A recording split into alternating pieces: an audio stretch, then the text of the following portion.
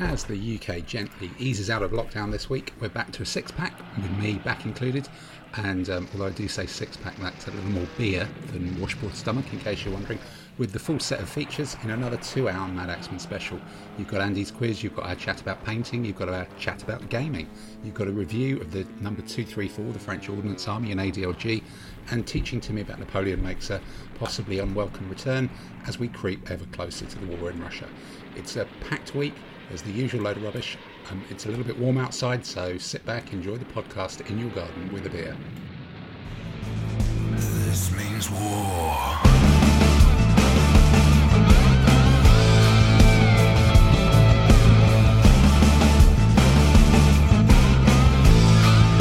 This means war.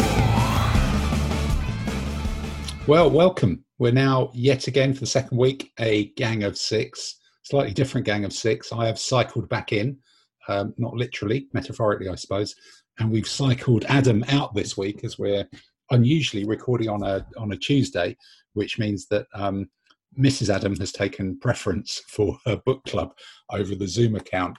So we're now back to a gang of six, and we're bringing back all of the usual features, the full set this week, the full epic monochrome, multicolour, multi-format, Panavision, widescreen malarkey with all the different theme tunes inserted in there in various places. And without further ado, we can look at the podcast, which has only just been released from last week, and try and see if we can answer some of the questions that we didn't actually answer last week because we didn't actually ask them. And I will now go round the table, and starting with Andy. First of all, the question is, do charm bracelet charms have a role in wargaming? Yes or no? Yes, because they're used for diplomatic leverage. When you spend too much on an army, you can say, how much did you spend on the charms? Or look at the charms I bought from you. So indirectly, they do have a powerful effect. Fine. In paying for mercenaries. Mr. Leroy Mayer, what about you? What's your thought on charm bracelets? On what basing do you use for charm bracelets? I prefer 30mm by 30mm squared for charm bracelets. But yes, I do think they have a good use because you can always bribe your opponent, or if need be, look at the shiny, jingle, jingle, jingle while you move your troops to the right location. That's a good answer. Mr. Saunders, what about you? Have you drilled any holes in the bottom of them and stuck small magnets onto them? I've got the bases through from war bases. They've arrived. But would you mount any charm bracelets on them? That's the question. No. But I was one of the charm bracelets. I was thinking more of those Live Strong yellow rubber bands that people used to wear, the sort of cyclist things. Okay, well, that doesn't cut it with the good ladies. And I was thinking, there's certain war gamers you can imagine wearing those rubber bands with Live Strong and things like this. You know. Okay, that's deep. Tamsin, what about you? What's your charm bracelet theory? Does it weigh the painting arm? Does it weigh the painting arm down too much? I haven't done it myself, but I have seen people use charm bracelet charms for making a sort of decoration on terrain, particularly fantasy. Right. So that's a proper wargaming answer. Any particular type of undercoat you recommend using on charm bracelets? Something that goes well on sterling silver? Halford's matte black. Halford's matte black, always a winner. The default answer. And Peter, have you embroidered any into your luxurious hair? Well, I think it'd actually go quite nice. A couple of gold charms there, perfectly well. We're talking your actual luxurious hair, not a vajazzle type thing going on there. Not bedazzled, yes. No. Right. Well, okay. Funny you should ask, but no, I won't go there. No. That's why this is an audio-only podcast, right? But Peter, in your case, Peter, you could put hairspray on and then find you made it gold. That could be it. I did actually manage to scare my kids by telling them I had purple hair at one point. Right. Okay. Next question: is a washing machine or a tumble dryer better for mixing paint? Peter, we'll do in reverse order. Which one would you staple the paint to? Staple the paint to for mixing it? Yeah, washing machine or tumble dryer? Because, I don't need to shake up the gold can that much. True. All right. Tamsin, what do you think? Which domestic implement is best for mixing paint?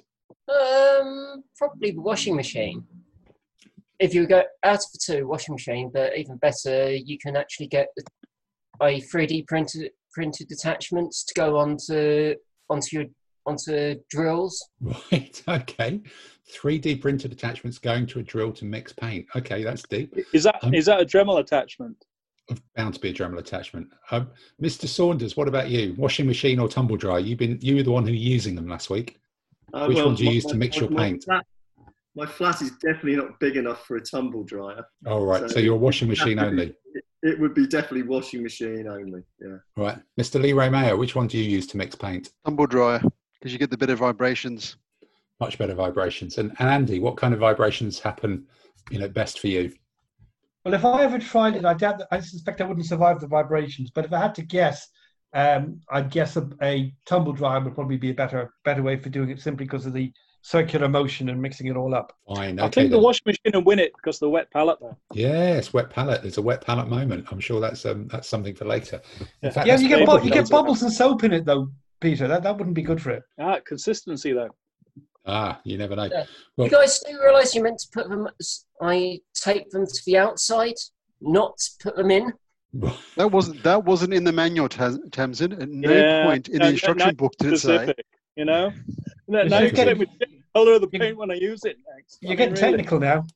Yeah. Right. Well, look, on that painting-based moment, I think that's definitely time to start going around the houses and asking who's been painted what. This means war.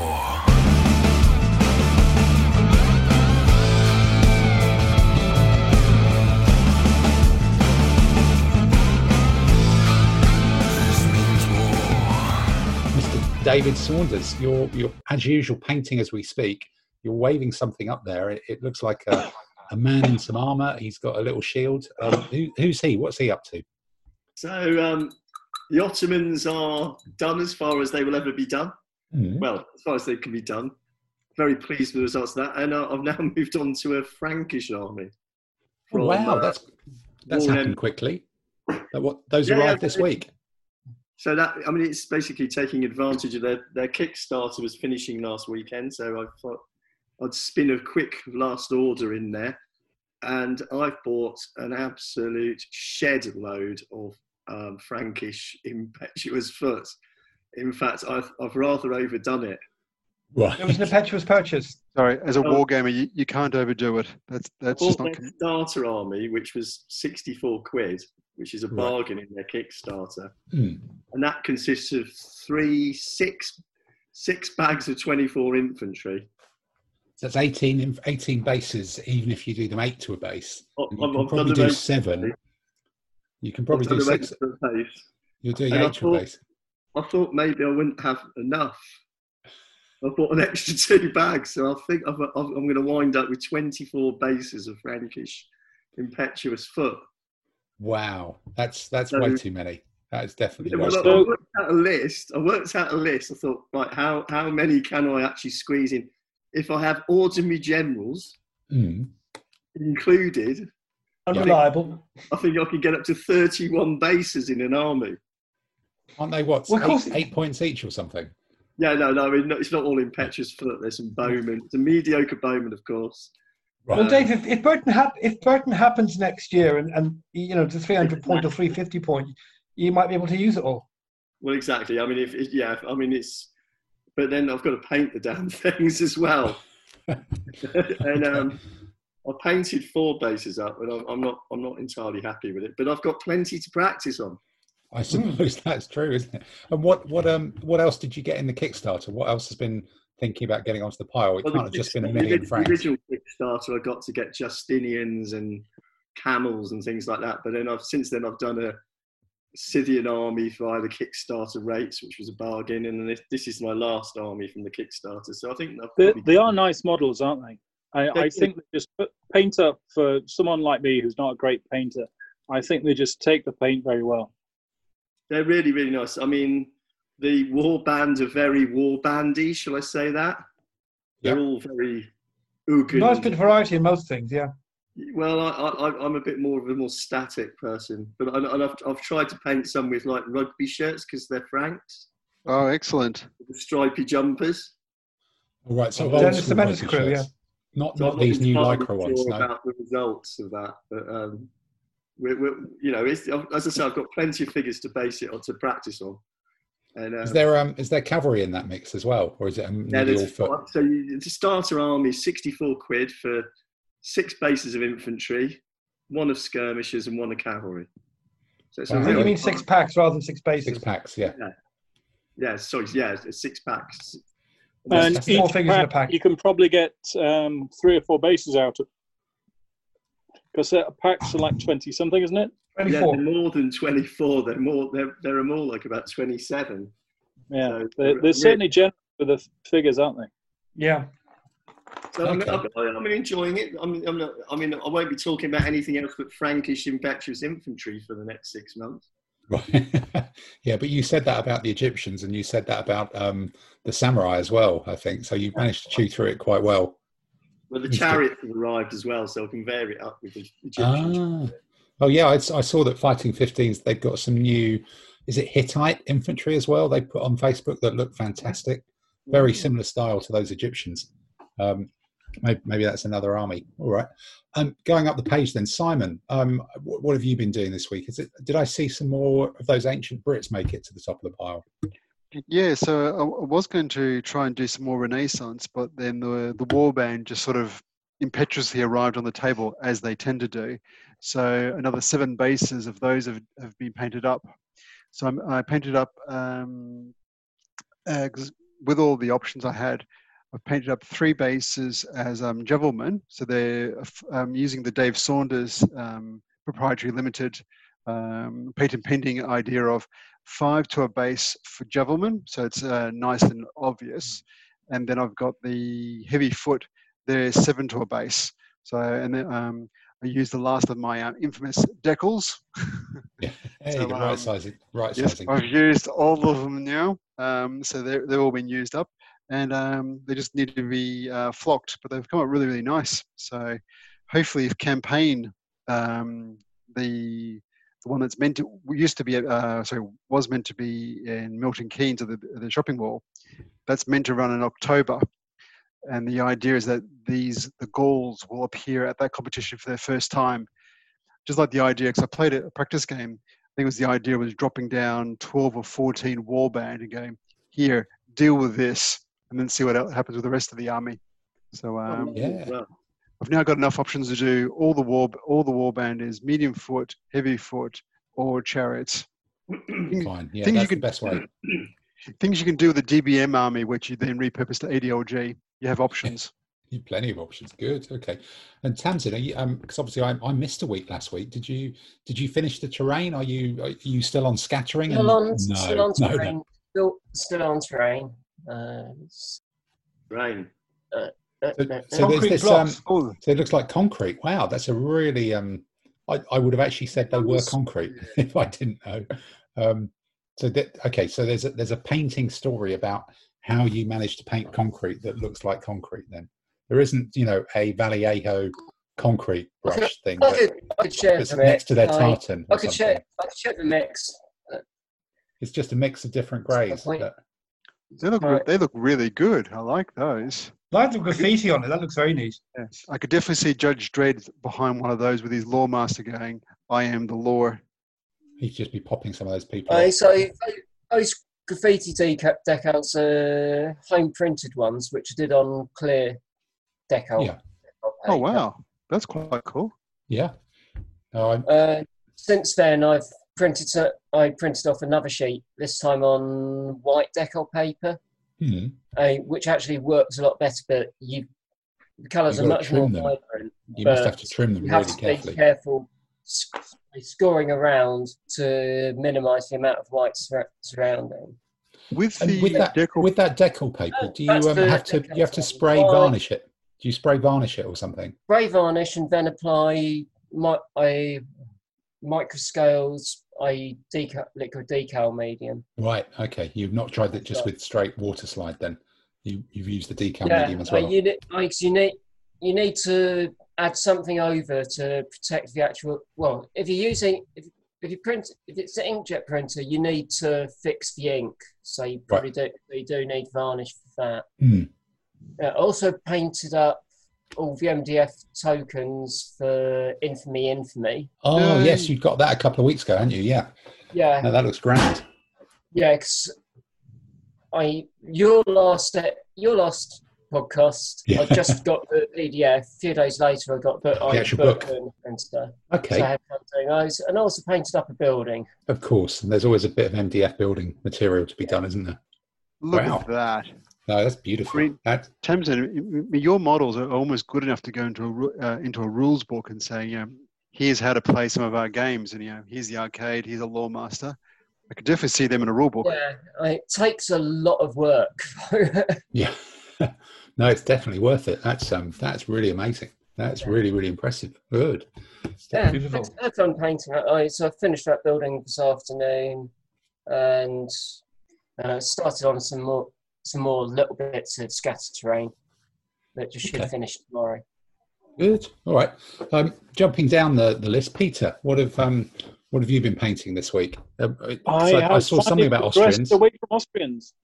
The Austrians are done, or have you just stopped? No, they are done. I have got a couple of spare things, such as cannons and such like, as spares, because as part of the rules set with the Battle Empire, if you've got some of the units which are 3-pounders, you can designate it by having the guns behind. So I've just got a couple of those to do. But no, Austrians are done. I've just got to finish off some basing and some varnishing of it, but I just haven't had the time to actually sit down and do all that. So in between, with various mad things going on, actually playing a few games, I've started on my Spanish, feudal Spanish. Feudal Spanish, okay. Wow. So which figures are they? Donington, some Jeanettes. It's just to supplement what I've already got for that period, because a lot of it already, seeps over as it does. But I picked up some Jeanettes, the javelin guys, elite javelin, like cavalry javelin, and then of course, you start looking at it, and I also ordered the flags and everything else. So I thought I've just got to get some more medium knights. So I dropped Damien a line at Donington, and he helped me pick some out, because he's actually got some Spanish knights, because he does the military order ones, because Spain had its military orders. So of course, a good excuse to get some more.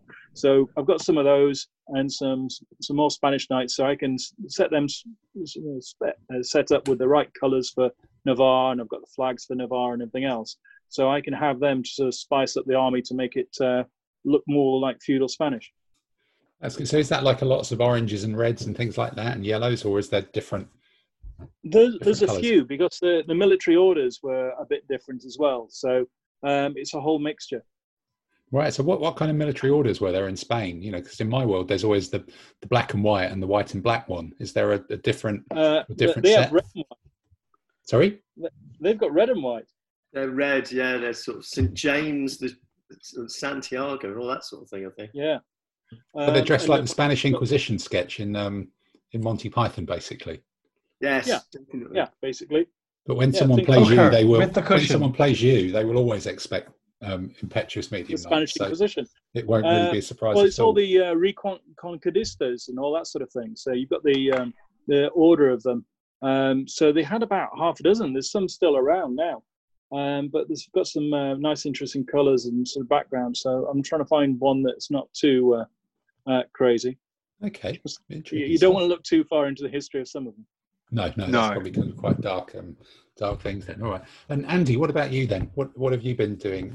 2 weeks ago, you were just experimenting with drills.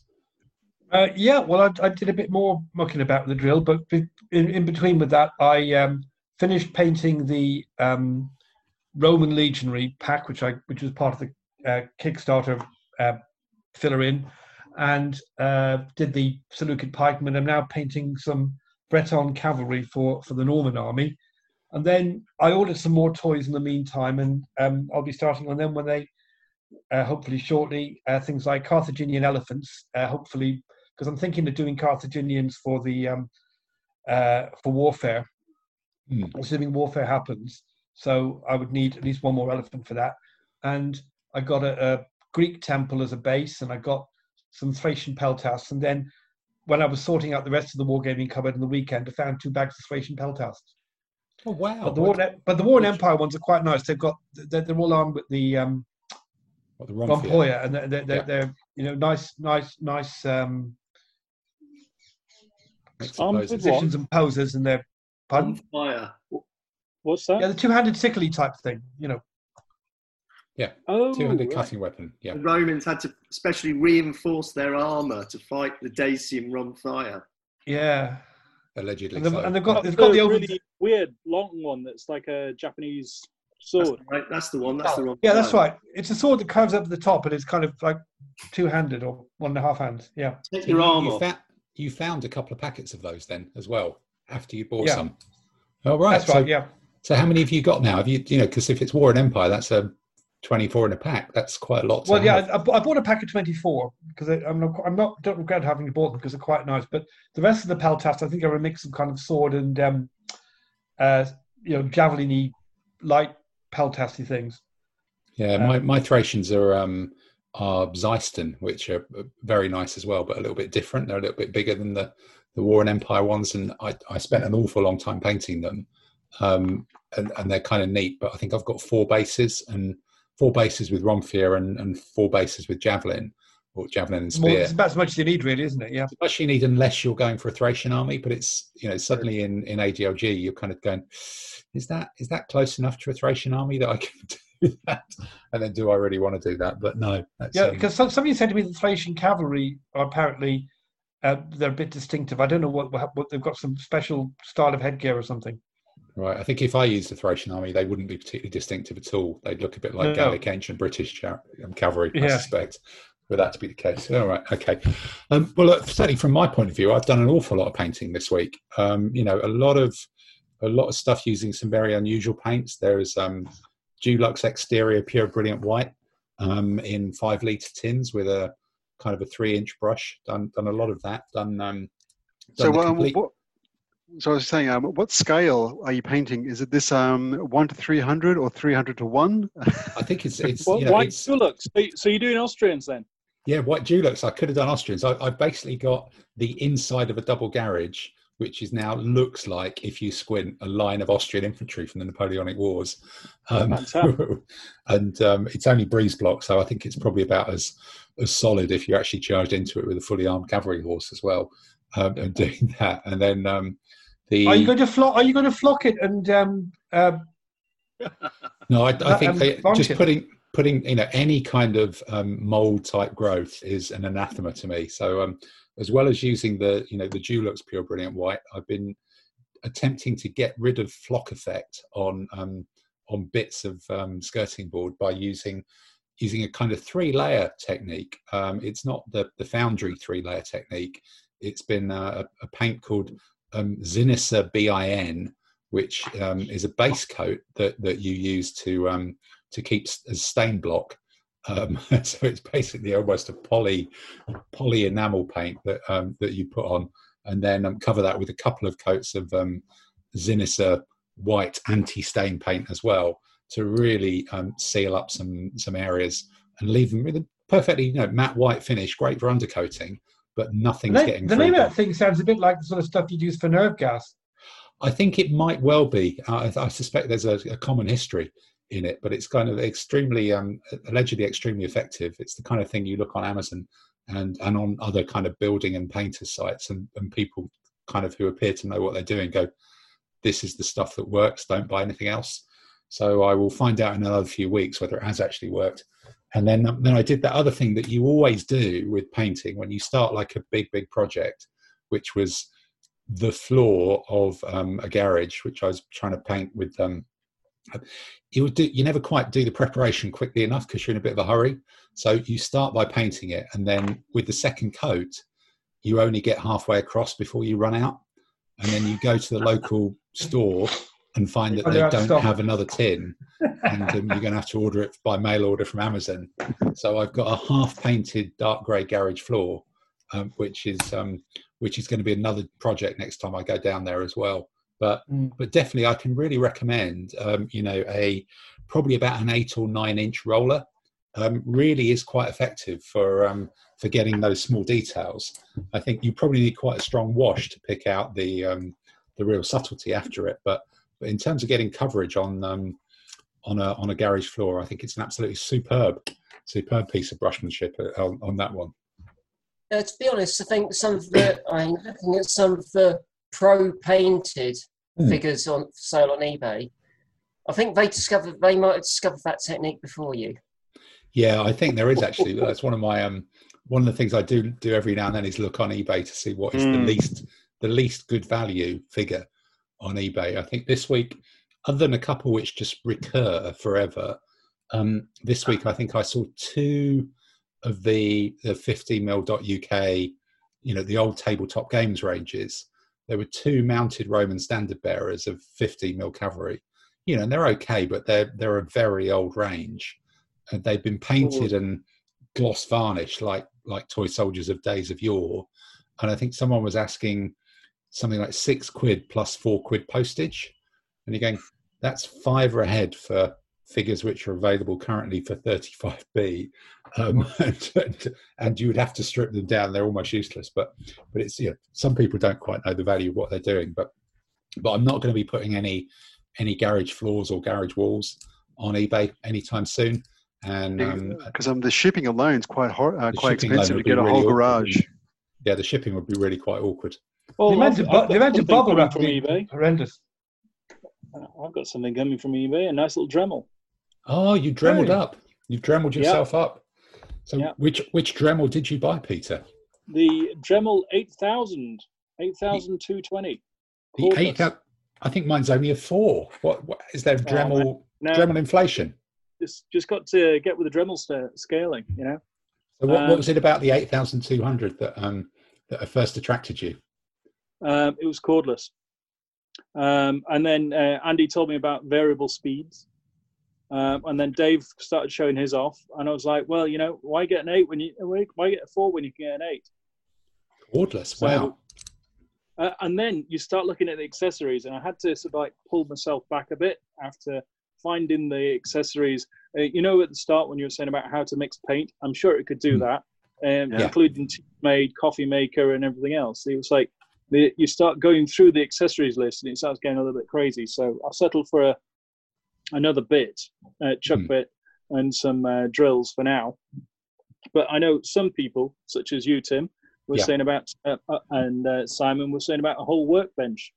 Yeah, the whole Magic Uppy Downy lever thing is just wonderful. It really is. For the 6 times I've used it. Every now and then I go. I think it's B&Q or Homebase. They occasionally have that on special. You walk past and going, I don't really need it, but it's just because. You can put the drill on the top, and then you can bench press it down. So it just goes completely straight down, so you can hold the thing that you're drilling a hole into. Yeah, exactly. You see, the one accessory that really got me was the chainsaw sharpener. Yeah. Well, for your other career as a juggler, is it? Absolutely. Yeah. I just thought it's for the apocalypse it would be perfect. That's true, actually. Yeah, the coughing apocalypse that we're all diving headfirst into. Okay, well, look, that's this week's painting over. This means war.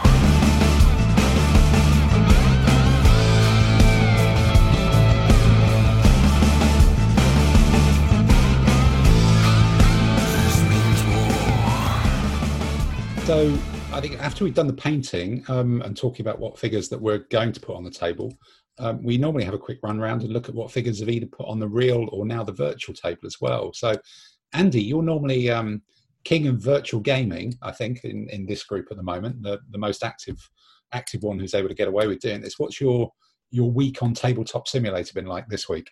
1 win, 1 loss. I played Dave on Tuesday, and we were doing the Persians, because what we did last week, as you don't know if you picked up on yet, was Simon and I were talking about a Persian list, having random.org it the week before.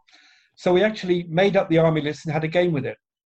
And then Dave, I used that army for a game with Dave on Tuesday against, what were you using, Dave? There were Scythians involved, right? Scythians with a Thracian ally. And I went down in flames. I mean, I think I took 23 out of 26-year army on the way, but Dave won that one. All right. And then Was that a dice-based thing, or is it just Dave being much more skillful than you, or how did it all pan out? Bit of skill. Of Bit of course. skill, yeah. And an army which I nicked off one of the Italian, a guy from Trieste. It was his army. It's the first, when we went to Rome, it was the first game I played in Rome. And I was using Alexandrian, and my Indian ally threw a 1 on the first go. And then his flank march of 6 Scythian medium cavalry came on in the second go. So I thought... Oh dear, so you were the barber quickly? I'll write his list down and I'll paint that at some point. And he painted the Roman Empire, and it's a really beautiful army. And I liked it. It's a good army. Oh, that's good. Yeah, then the following night, Wednesday, I'm playing Dave Ray from America. We now got a kind of weekly game going. And I was using Ordnance French. He was using Burgundian Ordnance. And I won that one. Excellent. And was that an ordnance off? Was your French better than the Burgundians for a reason, or?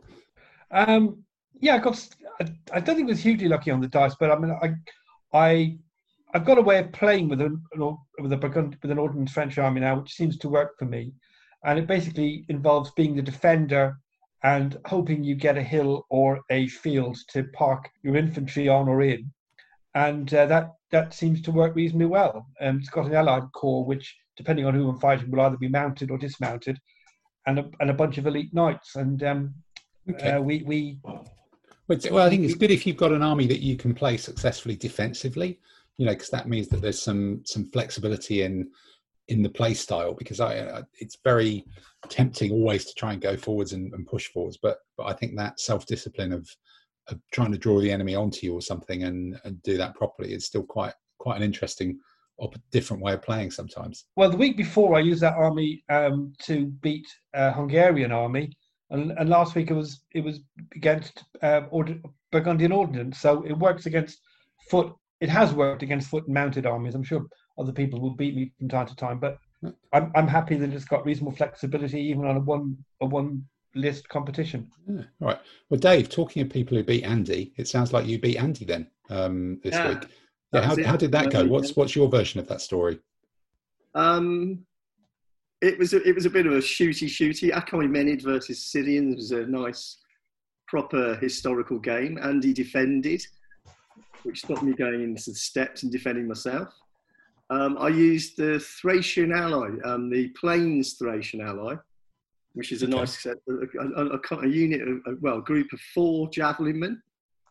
Wow, that's unusual. So 2 light horse, 4 javelin men, 1 light foot elite. And that's a really nice little command, that is.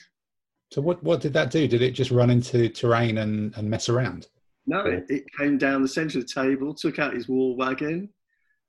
You never took out my war wagon. It threatened the war wagon enough. It held up. The Thracians are running out in the middle trying to keep away from my Sparabara. Yeah, but it tied down all your... those 4 javelin men tied down all your immortals and stuff like that. Yeah, I should have been a bit more assertive with my infantry centre. If I had, it might have been a different game. But hey ho, it didn't happen. Do those mediocre camels right the way down the middle of the table to get murdered. So, Dave, has your Apple Mac basis? Have you managed to work out the left and right clicking and things like that to get the hang of that now? Well, no. Now you mention it, I think it's giving me RSI. Or tennis elbow at the very least. That might be all the painting you're doing. Yeah, it might be all the painting. It might be those samurai. Gaming. I'm pretty sure it's the gaming. Right. My flatmate's threatening to move flat, and she might be taking the mouse with her, so I might have to buy my own one or something. No, you might actually have to buy a real mouse. The TTS is good. I'm getting there, and I just need to find some more opponents now. Well, I think this week looks a bit grey outside at the moment, so maybe it's a better week for online gaming then. Not quite as good for drying the paint and stuff outside. Okay, Simon, did you get an online game at all this week, or? No, I got a game on last week with our friend Tommy from Ireland. Oh, cool. Okay. So, fantastic. Yeah, so he reached out and said g'day, and we had a game. So we didn't do it via tabletop. We did it the old-fashioned way. He jealously showed off his garage / wargaming room. Wow. And we had a so he had all the miniatures on his gaming table, and we just pushed him around from there. So he had Carolingian Frankish, and I brought Feudal Spanish. And so it was a mass of impetuous cavalry versus impact cavalry and dross foot. And we managed to get a mutual destruction. So fantastic. I got his baggage, he broke me. It was a thing of true beauty. The only thing in the entire army that didn't get into combat was my levy. Wow. So, and I think both armies were 24 odd elements each. So they were big armies. That's a lot of losses then, because I think I've snuck in a few Carolingians from the tail end of Dave's Kickstarter after having painted up those 4 units of bow-armed cavalry a couple of weeks ago, and then thinking, yeah, I might as well buy the whole other 20, 30 elements, 20 elements to make it a proper army. So I think I've got some coming. But how does that actually pan out as an army? Is it because it's a mix of impetuous and impact and some elite and some guard and all sorts of things, isn't it? Yeah, it all goes forwards, but... so Tommy's composition was he had a Breton ally on one side, which was impact cavalry and lots of spearmen, plus a few random other foot. Very little in the way of shooting, but he did have a lot of scary mounted. He had on the other flank, he had his very large and very scary Carolingian Frankish, the guard cavalry, which was about 6 or 8 wide of heavy cavalry elite facing me with a strategist. Wow. And it's like, yeah, quite coming at you. Terrifying. Yep. And then in the middle, he had 8 or so spear, just normal spear, who walked up the line of the table and said, "G'day." Yeah. So my mad impetuous all went spontaneous, and off we went. Yeah. Oh, wow. So it was good fun. We had cavalry going to hard They don't have to flanks. charge heavy foot, do they, Simon? There's have to versus want to. Fair enough. Okay. You've got to give it a go. Yeah, so we had spearmen charging cavalry breaking off, the impetuous cavalry managing to break through, bursting through, then getting charged in the flank. There was body parts going everywhere. It was a really, really good game of 2 armies that were equally matched from drossness level, and both of us had a bit of luck here and there, and it was fun to play with an army that wasn't knight, impact, elite, heavily armored, or an elephant. We've all got a +1. Let's see what else we can do now, and just see what else we do. Really dance around. So I had trying the idea of bowmen sneaking out and taking a pot shot and then running away. But as soon as they could shoot, a cavalry could charge them. So mediocre cavalry were actually quite useful because they started hunting bowmen down, going, well, I'm +2 in the first phase. I'll give it a go. Give it a go. Try and run them down. Wow. Okay. It's good fun. Yeah. Tamsin, did you put any Judge Dredd figures on table, or has it just been painting this week? Not yet. It's just been painting. Oh, right. Okay. Painting and MDF assembly. That's it. Yeah. Okay. Bit decorating. And Peter, what about you? What have you managed to take on any small children or anybody online? I did. I took on my youngest, Nick. I was trying out feudal Spanish, and he decided he wanted to try something with heavy infantry, so he took Vikings.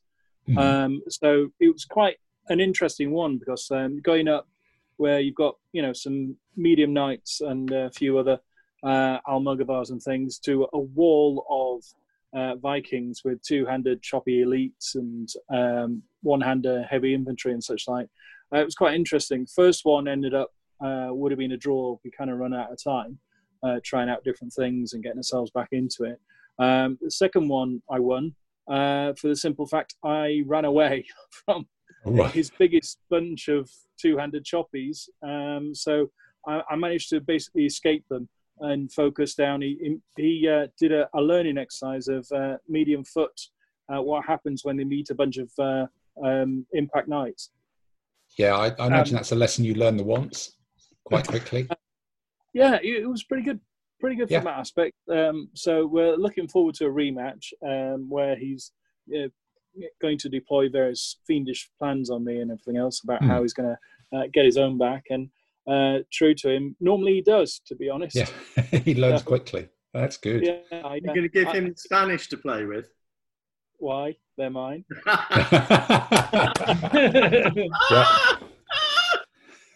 I can see that coming. I can see I can that. smell that coming. Mine. Yeah. No, No, so, remember, Peter, it's only a game unless you're playing your offspring. Yeah. In which case I it's gave war. him the offer of turning it around so we can alternate armies, but he likes the idea of trying to make a whole bunch of heavy infantry work. So he's got various plans in mind for me on that and how he's going to take me down. So knowing him, he usually comes up with something suitably fiendish. Yeah, I must admit, I've used, I think in a competition once I used Russ with a quite big Viking ally to give, then you get a load of spears and supported spears, but then there's a cutting edge of the Viking axemen and stuff like that to sit in the middle, but which just makes you a bit more resilient against cavalry.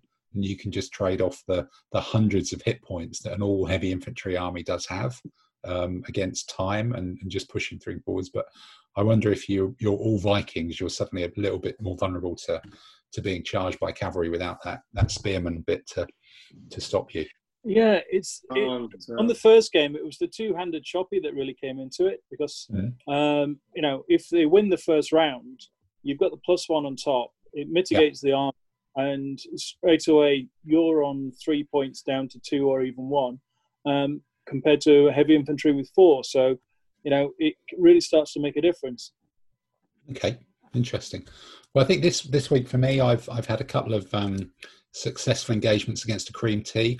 That was very, very successful. I'm very much I managed to get the jam in first before the clotted cream, which is, some people think that's not a valid tactic, but I found it very, very effective for demolishing the scones, which was really useful.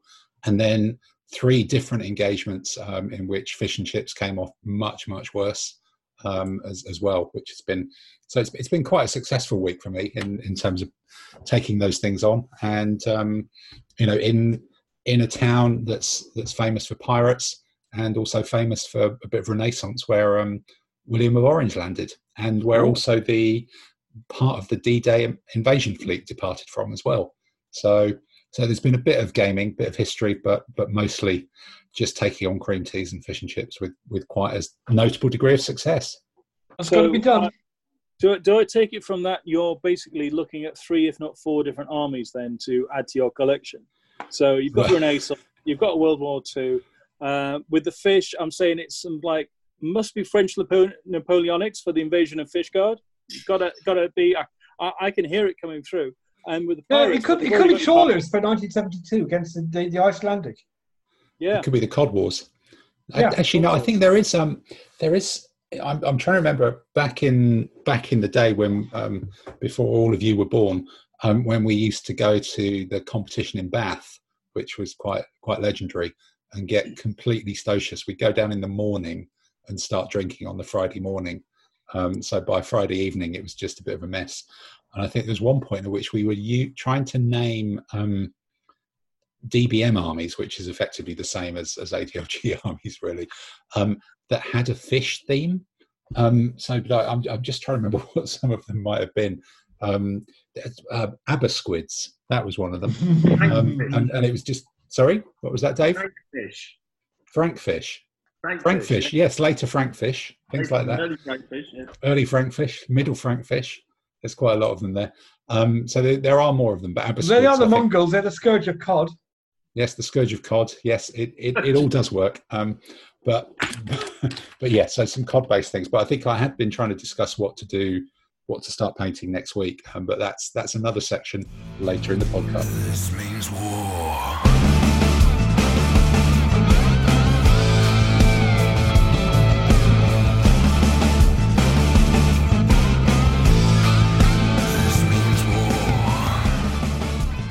So having talked about what we played and what we painted, we now dive back in history to the world of Sean Bean swearing, although I think we might have done that because I'm trying to rack my brains back a couple of weeks when we did the Spanish thing for not the American Civil War, the Napoleonic Wars. And I think Napoleon ended up back in Europe as we dive into the next episode of teaching Timmy about Napoleon.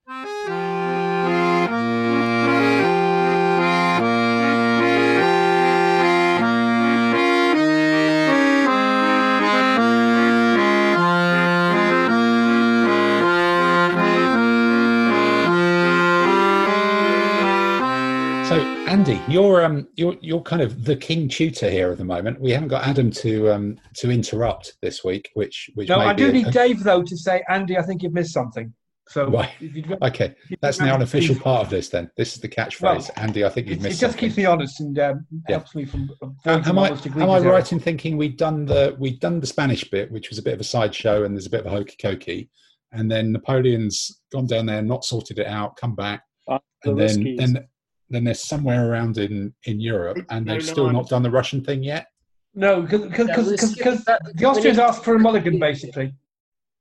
We Right. need to skip back a few years to cover Central European campaigns. 1809. Yeah, that's right. 1809. So this is something happening at the same time as nothing really that important or decisive was happening in Spain. Is this right? Well, Napoleon was trying to sort of finish off what was going on in Spain, and then the Austrians got uppity and invaded Bavaria, which was an ally of Napoleon. In now, sort of southern excuse Germany. me for interrupting this early, but hasn't he beaten the Austrians before? Yeah, Yeah, fine. I haven't missed Three something. times. I'm not getting deja vu there or something. It's a bit like, when you go into your War Games cover and you go, oh, I didn't know I had all those there as well. Yeah. The Austrians are like that. They just come back with yet more. Right. Okay. So the Austrians are invading Bavaria, which is reasonable because it is right next to Austria. that's right. It's got beer. But it's nothing really to do with the French, is it? Yeah, yes, the Bavaria is part of the Confederation of the Rhine and the Napoleon's allies. Ah, okay. The Germans are allied with some of the Germans are allied with Napoleon. Yeah, most of them Fine. are. Yeah, and Napoleon is down in Spain at the time, so the Not necessarily willingly allied. I was going to Right. say the ones he's beaten, basically. Ah, well, no, okay. the Bavarians did actually do quite well out of it. They got bits of territory added to them, and Yeah. So this But is basically anyway, like Rapid Vienna trying for an away game against Bayern Munich, and and that's it. PSG come and help them, allied to Real Madrid or something, because the Spain Yeah, bit's typical. going on or something. Well, they're fighting. Well, I mean, PSG are taking on Real Madrid at the same time. But Fine, okay, right. But they've got a lot of money. so- It's all good. yeah, I'm not quite sure the shirt colours quite match, but I'll No. somebody can confirm that to me somewhere. Yeah, Anyway, blue and white so check flags. large hordes of Austrians descend into Bavaria, and the guy in charge at the time in Bavaria is Marshal Berthier, Napoleon's chief of staff. And it becomes apparent that he's very good at transmitting Napoleon's orders, but coming up with his own plans and deciding what to do is not his forte. But given and- given Napoleon might be the greatest general in history, that's probably quite a good skill set, isn't it? Up to a Yeah, point. but indeed, yeah, but it's he wasn't cut out for independent command, but that didn't really become apparent until this campaign. Okay. Luckily, he's got Davout there, who's arguably even more capable than Napoleon. But Davout manages with his corps to put a brake on the Austrian advance until Napoleon gets there with the reinforcements. And you've got stuff like That must have really, if the Austrians are going, Napoleon's not here. This is our go number 5. Oh, we stuck. Didn't they just lose heart when they heard he was coming or something? well, did the they French stick didn't around actually for a fight? broadcast it. I mean, they're just marching through the woods, and these Frenchmen turn up, and they've got to fight them, and the French seem to fight better than they do, and better organised. I mean, Davout did have the best corps in the French army. Right. Okay. So there's Davout and some other bloke called Berthier, and they're beating up the Austrians because Davout's better than Berthier. And then Napoleon arrives anyway, just to really put a hammer on. Mob-handed with a huge bunch of guys, including the guard. Okay. And then and after a couple of battles, the Austrians are now hitting reverse gear and heading off backwards. And this was the situation I told you about a few weeks ago, where one Austrian corps took a week to advance 63 miles, but when they were retreating, they covered the same distance in 2 days. Okay. Well, maybe the trains were running more efficiently that time or something like that. That could be it, possibly. So the Austrians are retreating to Austria again. And what normally happens from my now expert memory means the Russians have arrived through Hungary and Switzerland, which aren't really countries. Does that happen this time? No, the Russians are having a fight with the Poles. With the Poles? Okay. Yeah. Are the Poles involved in the Napoleonic Wars? Yeah, they're kind of friends of Napoleon.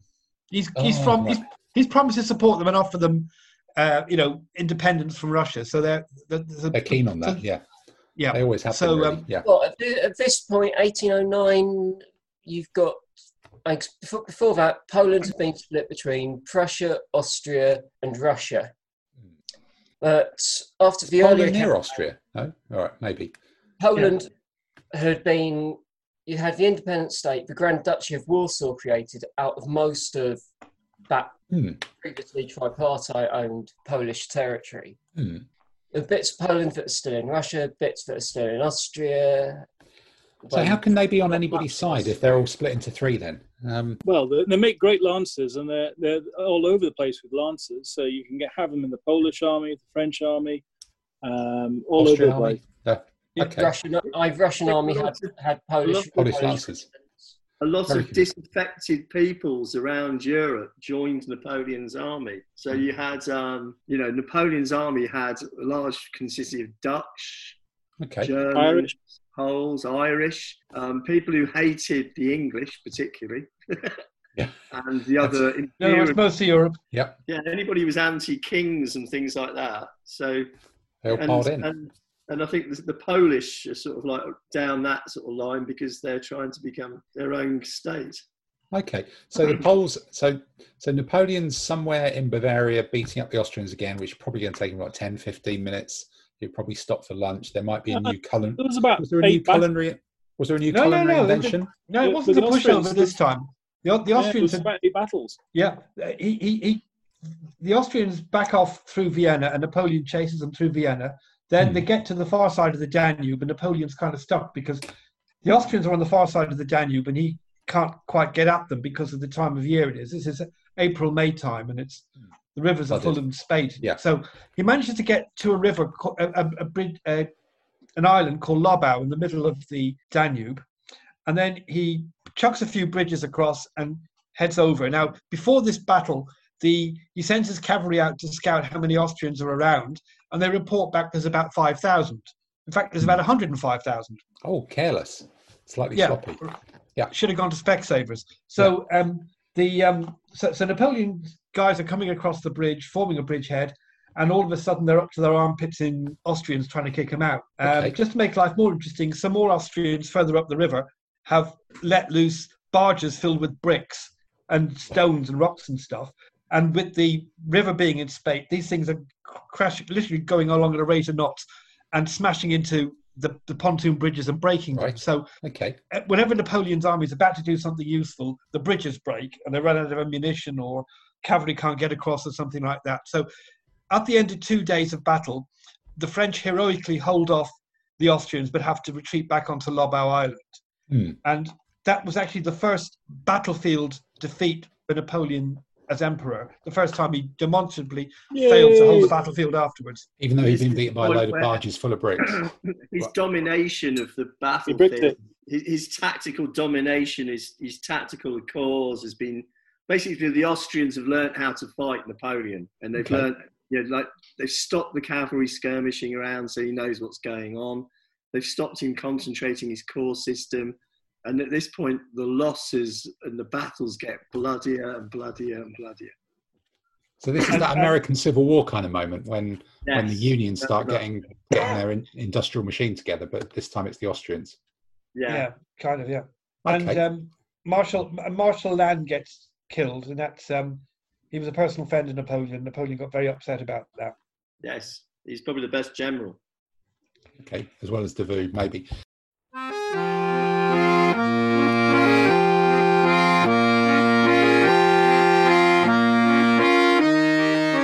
So Napoleon's kind of got accidentally ground into the dust by the Austrians throwing brick-laden barges at him.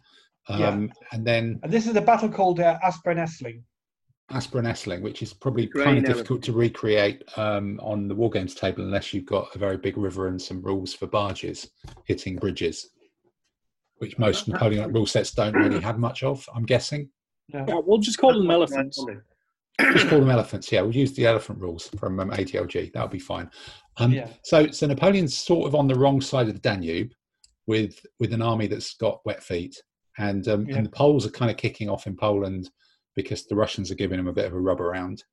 So I'm kind of anticipating that there's some sort of lurch towards Russia at this point. But well, not quite. No. So what happens is Napoleon comes back for round 2 against the Austrians. This time he gets his act together, builds a number of bridges, makes sure that by now the river isn't in spate because it's now the summertime, and he crosses over with about 180,000 troops, and the Austrians have got about 150,000.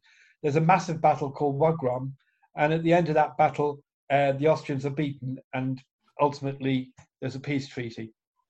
Because that always happens, and then Napoleon retreats, and the Austrians keep all their territory, and then the British pay somebody to do it. Grenzers, though. And Wagram is very, very bloody. Right. Yeah. And also he says to the Austrians, Josephine is not giving me any kids. You must have a nice white pair, princess. We'll have one of them. And that's basically what happens. So he marries the daughter of the Austrian emperor, and ultimately gives them a son. Because you'd have thought, that if he's going all that medieval stuff, does that mean he's becoming a bit more kind of emperor-y, kingy sort of stuff? Even definitely. He's that's worried a pretty about his kingy sort of thing to do, isn't it? Yeah. Yeah. Well, the European toffs have realised they can't beat him, so they're trying to make him one of their own. So they're trying to marry their daughters off to him instead. Basically, and turn him into, take the revolutionary bit out of it and turn him into one of themselves. So does that mean that island in the middle of the Danube is basically like a Napoleonic love island with that Geordie bloke doing the commentary when the European kings are parading their daughters to him? No, it didn't happen there. This is afterwards, but that's afterwards. Okay, right. The island is called Lobau, Lobau, and one of Napoleon's generals was made a Count of Lobau. So that's more like Take Me Out with Paddy McGuinness, then, isn't it? And when they say we're off to Fernando's, we're off to the Isle of Lobau, possibly. That could be it, really. That sounds good. With us, and they're all wearing Austrian uniform. No, I'll stop this. This isn't really going anywhere at all. No, there might be a headgear issue. I'm not sure. I know at some stage the Austrian infantry moved from having helmets to shakos, but I'm not sure whether that was. It was about then. They started moving over just about then to the I was hoping you might know the answer. Plus, they decided to up their battalions to it's like we'll try and outdo the French by making our battalions twice as large, effectively. And even less manoeuvrable. That's subtle. Good. All right. So Napoleon's kind of now got married to some Austrian prince's daughter or something. Called Marie-Louise, and he's now back in Paris squiring sons, and presumably his brother, his uncle, his cousin, his tailor, matchstick maker, all running the country in that kind of egalitarian way that he's so big of, and the Poles are still having a kind of dust up with the Russians just round the corner. Well, that's kind of tailed off a bit, but then by 1812, the Russians have decided they're not interested in the continental system. That's trying to shut British goods out of the continent, and Napoleon decides, right, we really got to go into Russia and sort these people out. Was someone making overtures to him to suggest that? But I think the Russian campaign is probably that's probably a thing. Next week. I think it probably, even I know nothing about it. I suspect that's probably a thing. I'm just trying to work out. So what tempted him to do this thing that other people always thought was daft, or was he the first person to try something that was just daft? Because this whole Russia invading thing, invading Russia over land. Because there's a bit from 1809 and the island. Well, how did he get tempted to invade the Russians? The only time that Russia has been successfully invaded in the past by land was by the Mongols. Yeah, they came from the direction. And that was actually just a large reconnaissance force. Yeah, a lot of force. Quite a lot. It's exactly like Afghanistan and 60,000 men at the super die. Yeah, but getting to this point at which Napoleon's on the start line, and if we leave the start line till next week, so getting him, politically, psychologically to the point of, look, we've got to invade Russia. Andy, you said something about the continental system and if you remember the reason this was Brexit in reverse. The continental system was trying to shut British goods out of Europe so that Britain would suffer economic problems and then try and make a deal with France and behave themselves. Right. And that's why he went into that's the main reason he went into Spain, or one main reason he went into Spain to begin with. To stop them trading with the Brits through Portugal. Yeah. Right. Okay. And then the Russians, after 1807 and the Treaty on the Raft, they agreed to sign up to this. But by 1811, they weren't very happy with this anymore and started trading with the British and letting British goods come in. So basically, there's a vodka versus ye olde English ale trade going on, and Napoleon's a bit narked. Yeah, and selling them trees to build navy ships and things. There's a whole Baltic trading zone going on. Yeah, it was perfect for the ships, for the masts. Yeah. Right. Okay. So it's reverse Brexit trading between Russia and the UK through Sweden. Yes. Is really what kind of kicked all this off. Fantastic.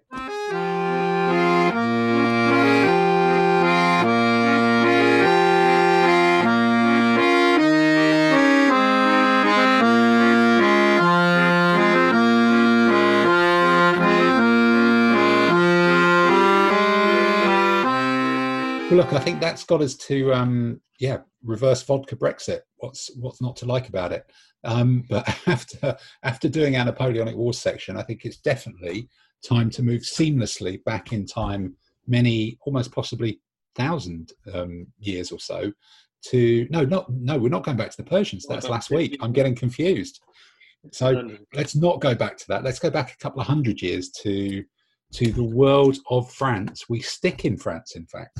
Let's stick in France and go back and look at the army lists of the famous French Ordnance List, number 234 in the AGLG book, which is a proper heavy metal, full fat, all the toys, clever little knights, all the rest of it, lots of interesting there's stuff. no elephants. There's no elephants, but nobody's perfect, as they say. And to have a look at what armies we've got to look at the French ordnance. Now, I understand we've got Peter and Andy this week looking at French ordnance. Now, so I'll just throw up Andy's army on screen. And Andy, if you can talk us through how this army is put together of Gaston de Lup, Jean-Thomas de Pravity, and the other one. You better pronounce that one. Imolia Mondatelli. Imolia Mondatelli. Oh dear. So talk us through how you've constructed this. Right. Okay. The French ordnance list. You have to have at least, I think it's 4 ordnance knights. Heavy knights, elite, and you also have to have 2 ordnance archers, which in most cases have to be longbowmen. Although you can sometimes, in certain periods, change them into medium cavalry if you want. And the knights can only be fielded as dismounted, unless there's elephants and war wagons and stuff, before 1466. So I've worked out that with this army, you can actually make an army which has got 1 corps of your heavy knights, and that's basically all it's got. But I've added a longbow to it to entertain and shoot up and fire support and stuff. The Italian Savoy men-at-arms is a non-elite impact knight, which adds, so you've got a fighting row of 5 knights. Yeah, and once you've got 4 elite knights, having 1 ordinary one is, it just gives you width, isn't it? You're going to be able to support them with the elites. It's a bit indeed, and the light cavalry crossbow can do the same. Yeah. Then the first corps, which has got the ordinary commander, has got a mixture of shooty and hand-to-hand people. It's got 2 ordinary heavy sword 2-handed weapons and an elite Swiss pikeman. That's 2 ordinary longbows, a mediocre crossbow, and a light infantry crossbow. And that can sit in terrain or ideally on a hill, and it can shoot and keep people at bay and put in a bit of fire support to bother people. But it's got 3 fighter units if you need to get stuck in. If things were absolutely desperate, I could put them into a field to do some fighting. The swords would be down 1, but if I'm fighting against, for example, spearmen or something, then I don't do that. But my preference is to keep away from terrain where the foot's going to need to fight, because most medieval armies, Western medieval armies don't have much medium terrain troops, so try and keep away from terrain if I can. You can keep out of that. And the third corps is an Italian condottieri allied corps. And what I like about that is I take them as mounted, but I can, whether there's elephants or anything or not, I can dismount them. So if I'm facing an army which is primarily mounted, I've got 3 knights to add to the French Knight Corps. And if I'm facing a primarily infantry army, I can dismount the guys and their foot knights. Okay, so you've effectively got 6 heavy infantry if you wish. If you get those 3 heavy knight impact off their horses, yeah, which that's right. ties up, Yeah. that's pretty solid. And I guess the heavy knight impact, they dismount as what, fully armored as well? Yeah, they dismount as heavily armored 2-handed weapon foot knights. And then you've got the textbook medium cavalry impact in there to give you just a little bit of extra punch, but kind of cheap to pop. Well, you have to have with the Venetian option of the condottieri list, you have to have 1 unit of Stratius, which you can take as medium cavalry impact or light cavalry javelin. Okay, and then you've just got 1. There's only 1 light infantry there that I presume usually his job is to screen the knights, but you just assume his job primarily is to screen the medium cavalry. But in the early part of the game, you put him as an outlier to hopefully trigger the enemy to make it difficult for them to come near. I mean, the plan with that corps is stick it in the middle of the battlefield with the camp behind it, so the enemy, it's very hard for the enemy to completely ignore it. And so if it does go hesitant, then hopefully it won't be going hesitant for long. Yeah. So this is kind of a 10 or 12 wide combat with a few more shooty people as well in this one. And you're trying to get people on a, is there any particular terrain you'd always be would you be wanting to try and clutter up one side and assume that medieval armies can't go through terrain? I think it depends what I'm up against. When I was playing against a Hungarian army last week, and I would try to put down as many fields as I can because they've got a lot of stuff which is on horses, and therefore they're really not, you want to clutter up the battlefield for them. Yeah, suddenly your longbowmen and crossbows become really effective in that, don't they?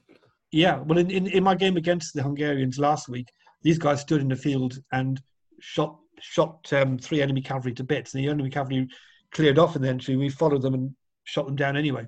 Yeah, can't do anything about it. Wow.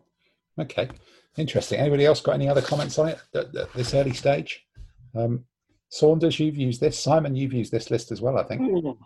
I think the French Ordnance Army is it's the classic flick knife, Swiss Army knife. You can have any combination of all sorts of things, and I mean, virtually every time I see it, I see a different version. I mean, it's one big issue is getting more than 19 bases units in the army. I think because it's all full of fancy, all dancing, really good stuff. I've got 20. Yeah, that's not just bad. crept above that, hasn't it? Yeah. I mean, I think Andy's gone for the all knights version, which is, I mean, there's 2 ways of playing it, isn't there? There's one where you take the Swiss and you have the 2 Swiss pikemen, and you have a good infantry corps supported by very good knights, or you have to go for the very heavy knights. I mean, Andy, I think, has gone for the very heavy knights. Personally, I'm not sure about 1 Swiss pike. I'm not sure about. Well, you can take that without having to take the Swiss as an ally. Yeah. Yeah, okay. I think. It just anchors that heavy infantry, doesn't it? It gives them a real anti-cavalry thing. Yeah. I think I'd be tempted to take the Stratius as a light horse and I think you can probably get him as elite. Are you allowed to elite? Yeah, I could take them as elite medium cavalry impact as well. I just haven't got the points. Yeah, no, I think I'd take them as light. I think I'd get some light horse elites in there if I could, just because it's my preference. And of course, I'd like my mediocre bowman in there. Bow in pairs. I've got one. You've got a mediocre bow. Yeah, in pairs. Dave needs a pair. Yeah. I mean, even better if you can have an ordinary crossbowman or bowman with a mediocre guy shooting with him. Well, it's got two longbowmen to support. So have a longbowman, but have a mediocre bowman shooting with him. Yeah, I've got a mediocre crossbow with a longbow. Yeah, yeah. All right. Same There's here. no pleasing some people, honestly. No, of course. Simon, what about you? You're a heavy metal guy as well. What do you think? Yeah, I've been partial to a bit of heavy metal over the years. So yeah, Andy has gone for an absolute shitload of knights, which is always quite good in my book.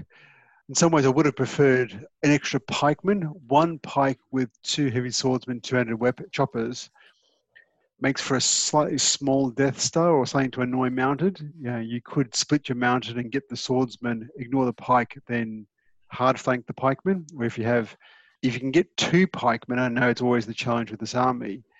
It just makes that heavy foot command just a little bit bigger because you can often have sword, pike, sword, pike. So wherever you look, there's a big pikeman about to charge your mounted. I suppose that's what kicks this army down to. That would kick this army down to 13. To 19. You'd have to lose an ordnance archer and the light infantry, wouldn't you, to get? Not necessarily, because you could do it by swapping out one Italian knight for an elite pikeman. Yeah, possibly. Get both 13 points. Yes, you can definitely do that. But it's definitely got a lot. It's got a lot of shooty. So in the period, you've got longbowmen who we all know can absolutely make a mounted army's life an absolute nightmare. Plus with the crossbowmen shooting. Meanwhile, with seven knights running around, you can definitely give most armies a hiding because a lot of the other mounted. 8 knights, Simon. 8 knights. Sorry. I haven't got my glasses on. 4, 5, Yeah, the stacks. 3, Yeah. Because a lot of the other medieval armies in the high medieval don't get that many knights. So I think the medieval Germans can get close to it, but almost all of theirs are ordinary, where you've got quite a few elite. So it does give you that punch if you can get the first breakthrough. Then you can really start to wrap an army around. The other thing is the Stradiates being medium cavalry. If I can get them on the flank of somebody, it's really going to hurt if I hit them in the flank with them. Yeah, especially when you've got the Stradiot and the light horse cavalry. You can get a lot of upsides with that, can't you? Yeah. You can really do something with that. Okay. All right, Peter, do we want to pass over the screen share to you? How many knights? And let you see if you can... let's see how many medium knights you can fit in this army that's not allowed any medium knights. This means war.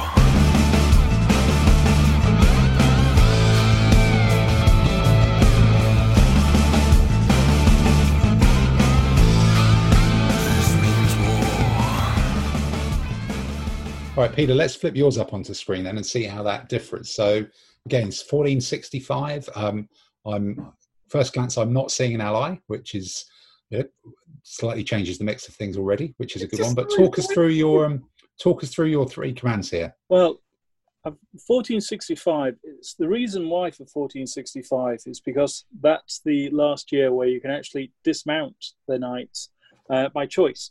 The reason I picked that is because I had the joy of going to the Worlds at Charleroi in Belgium and got my rear handed to me quite handily. I took French ordnance that time and learnt very quickly that it's very handy to have heavy knights who are able to dismount at your choice as opposed to theirs, especially when you come up against people like Swiss.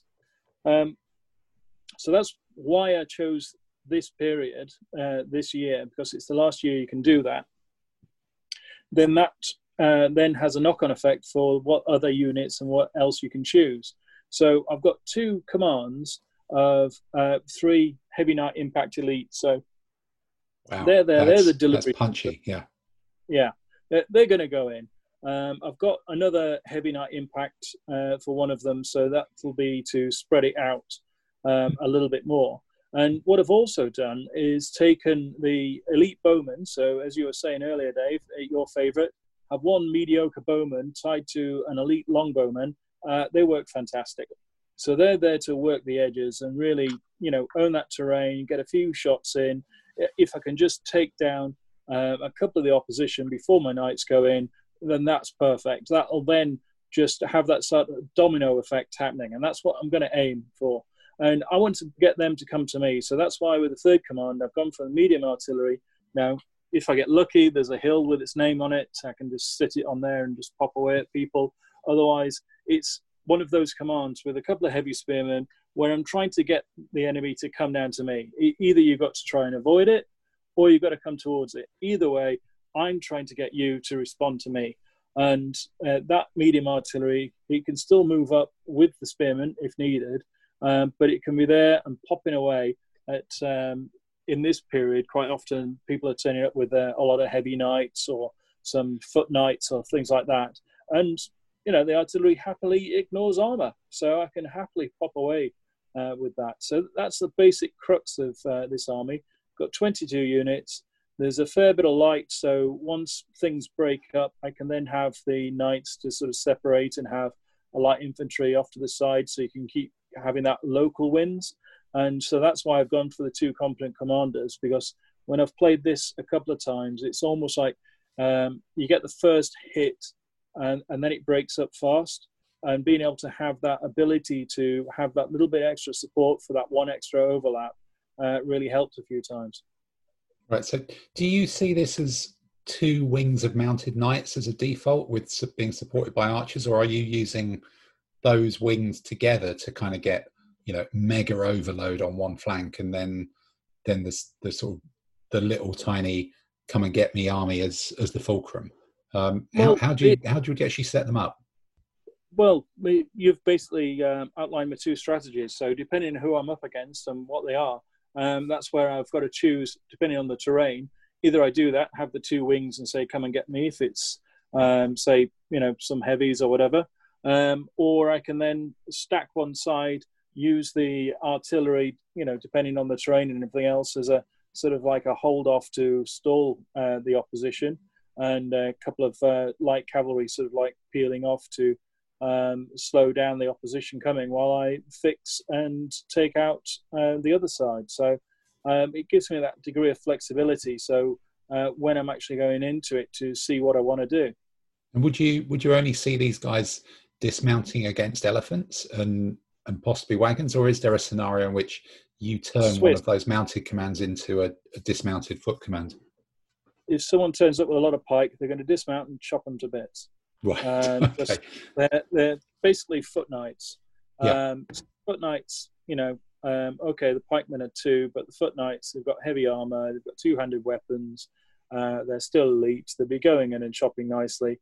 And I would have the choice to be able to dismount. So I could even have the artillery popping away at their pikes as they come to my heavy 2-handed choppies, my knights, foot knights, and hopefully that can make the difference. You take them out on that. Okay. All right. Dave, come to you first. What do you think of this one? It's not got that infantry centre unless one of the commands dismounts, which is almost an infantry centre, but it does have your, vote much trailed pairs of bowmen, one good, one bad. What do you think? Well, my first comment is that everybody slagged off my Ottomans artillery in a micro command. And I seem to see Peter's taken medium artillery with 2 heavy spear. Well, they're not going to operate in terrain. So, unless it's a gentle hill open, I think I'd be tempted to find some points from somewhere to get some defences for the artillery and things. No, I quite like it. He's got the bowmen. You could put the knights on the outside. You can support the artillery and the infantry with your bowmen. So you could put knights to the outside. I think I'd be interested in looking for some heavy cavalry instead of the light cavalry somewhere. Maybe, you've got 22 units in the army. Good. I think, just to bolster it a bit. One thing I like to do with a You're saying that 22 is too many in a way. You can afford to go down to 20 with this for a little bit more grunt. Yeah, I think, the one thing which occurs to me there is there's actually, strangely for Peter, there's not enough knights. Right. I think you've got 3 and 3. I think you're going to find yourself facing 4. 3 and 4, Dave. He's got 4 in the first corps. He's got an Italian Savoy men at arms. And one's an ordinary. I know it's only an ordinary, but I think, I'd like to take it on with the medieval Spanish. I think that would work. That's an interesting point. Is 3 enough? Because the rest of the stuff is support, isn't it? The light cavalry is very much support, and then 2 bowmen to support. There's not an infantry anchor there. and you can't push those 2 spearmen from the third command up as an anchor either. You're all in, aren't you? You're all in with the knights. They If win. you've got the artillery in the centre of the table, Yeah. then you've got 3 knights and 3 knights, and I think, well, I know 4, and is there. I think maybe there's. But then this is, I think the ADLG in medieval is the most even fight, and it's all about your army list, and no matter what game you play, you'll find you've got a problem. All the lists have got a problem. Simon, as our other expert for French ordnance, what's your kind of immediate reaction to this one? I like the idea of the artillery having that ability of being able to reach out and touch someone at 8. I think it's at 8 UD, stops any scary foot armies sitting at a range while they're mounted deal with you, because you can spread wide. I think that you can fire 2 UD each side of the artillery.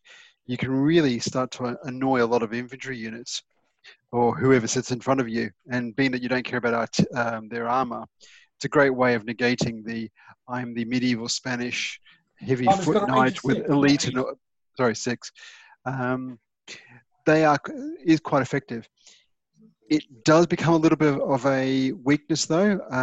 I've tried it a couple of times with a very small command of artillery and spearmen.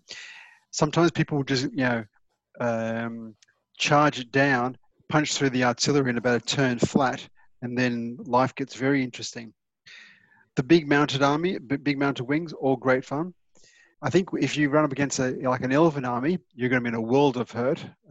Yes, I know you can dismount, but as someone who's been on the receiving end of a rampaging elephant with a dismounted army, it doesn't bode well. So, it's interesting. Yeah, it's interesting, isn't it? Tamsin, have you got any thoughts on this one? Is this one of your kind of straightforward to use things that some?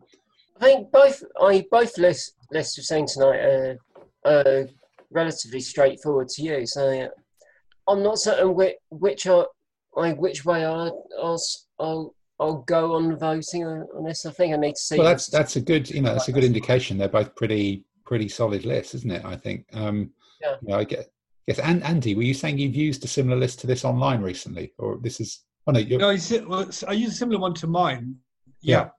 In fact, I played the list I played against Simon and Dave recently. Yeah. Using Ordnance French, using something very similar. Against Dave, I tried using a medium artillery, and I think you just had to pay too much to get it compared to what else you had. Yeah, it's an interesting. I really do like the idea of that final command with the artillery and 2 spearmen and then a couple of lightfoot who run away as an anchor. But I don't know, Peter, would you be able to, what if you upgraded those spearmen out of mediocre into normal? I don't even know if that's possible in the list, but then would that mean you could actually possibly do something with them in a way? I just look at the heavy spearmen and go, as mediocre, they're almost padding. Along with the artillery, they can't go off and attempt to do something. But for me, they are padding. I'll be honest. They are basically there to stop someone just sending one horse up against the medium artillery. Yeah. And the artillery is there to annoy someone with a lot of heavy foot and basically force them to react. And that's what I'm aiming to do. It's only 30 points, isn't it? It's only 15% of the army. It's almost nothing. Yeah. And if I can chip away at someone, I can draw them off. I can get them distracted. Meanwhile, I can then concentrate my knights and punch through. The knights there, they're heavy, they're impact, they're elite, they're not impetuous. So once they do punch through, they can turn. That's the delivery system. So it's almost like going back to the Death Star piece where you've got, say, a small command to distract the enemy. With this one, it's just cannonballs coming in, landing on the heads to distract them while I punch through. Because, fine, I might be slightly overlapped on one side with the knights, but provided I can cover off on the other side, I'll only have the overlap on one. And with them being elite heavy knights, they're going to punch through most things. I'm not worried about that. And as long as I can punch through and I can hold off on the other side, I think it's got a pretty good goer.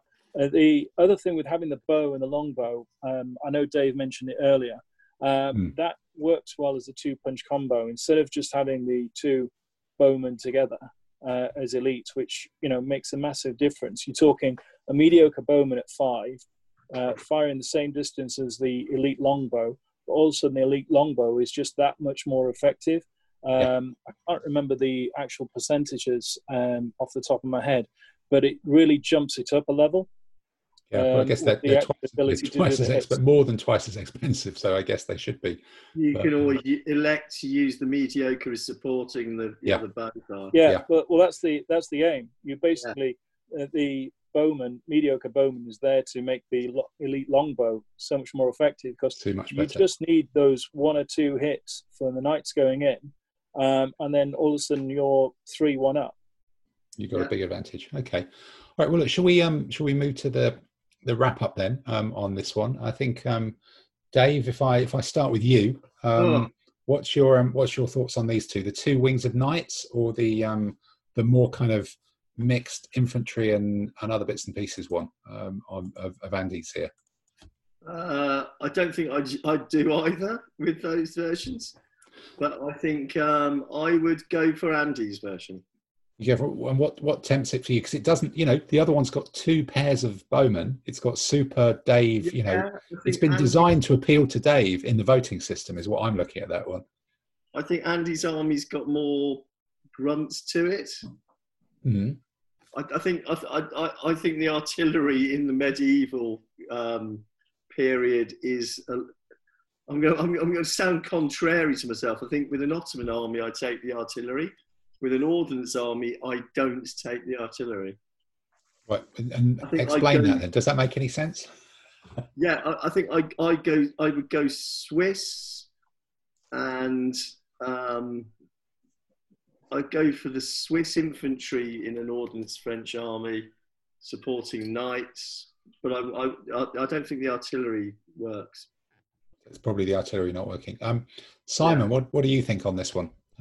Which of these 2 would you say is the one to choose from? For me, I'd be going Andy's option. It gives me slightly more options. Mass Knights is great, but I have run up against some horror armies, either mass spear, mass pike, or even foot knights and all that, where you get the combination of foot knight, pike, foot knight, crossbowman. Where you run down as a mass knight army, you're always facing a bad combination.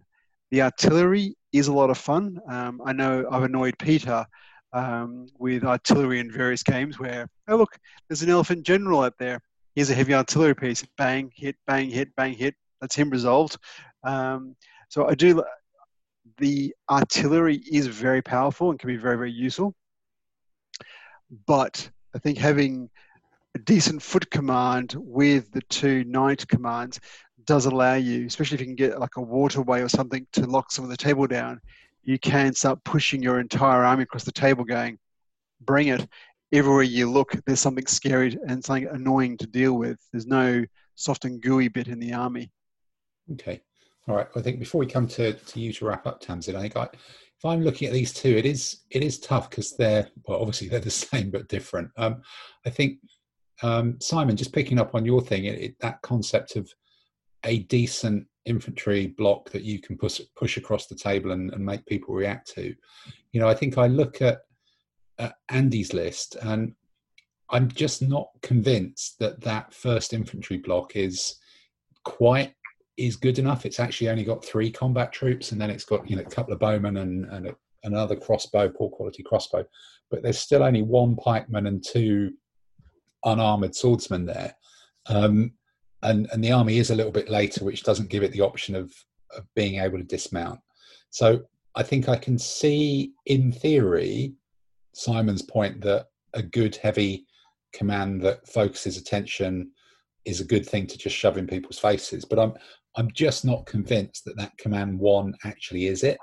And then on the others, if they're fighting, it is 5 knights and 3 knights against 4 knights and 3 knights. So that gives an edge. But I just think Peter's, Dave F's combos of longbowmen and mediocre bowmen, it's very easy to see how you're supposed to use them. The knights go in, the bowmen do some support. You're not going to be tempted, and that, the thing I just think with Peters, my tweak to it would be probably upgrading the spearmen a bit and losing the element count down to 20 or 21, because I just feel the spearmen are padding, and if they were ordinary, they could become something you could push forward, and they just last. Ordinary. Oh, they can't be ordinary. No, Okay, well, maybe try and find something just a bit more resilient than mediocre spearmen. I think they're too close to being padding.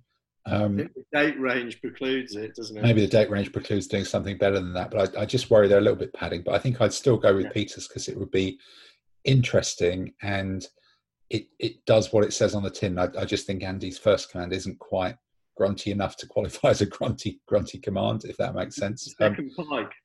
Yeah. Tamsin, what do you think on this one?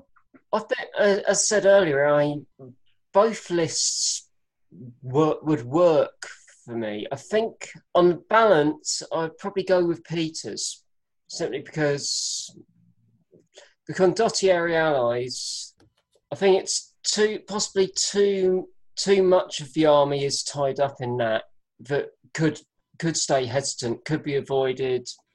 Yeah, it's half your knights almost, isn't it? Yeah. The commands defeated. Good point. Yeah. Yeah, I think I'll go with Peters. Okay. Well, look, in the absence of Adam, maybe we should phone a friend, because we're on a tie at the moment. Or I'm just assuming Andy and Peter, you're both going to vote for your own, so there's no tiebreaker there. So we've actually got we've got a mutual destruction this week. So fantastic, good, nice to have that one for a change. It's a mutual destruction. This means war.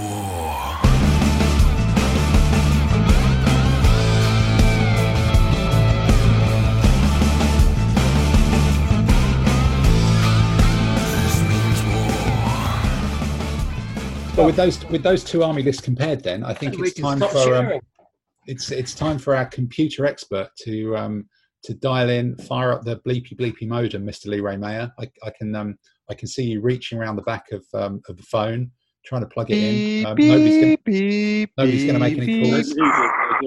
You're on random.org. You're on random.org. We can hear the keyboard noises.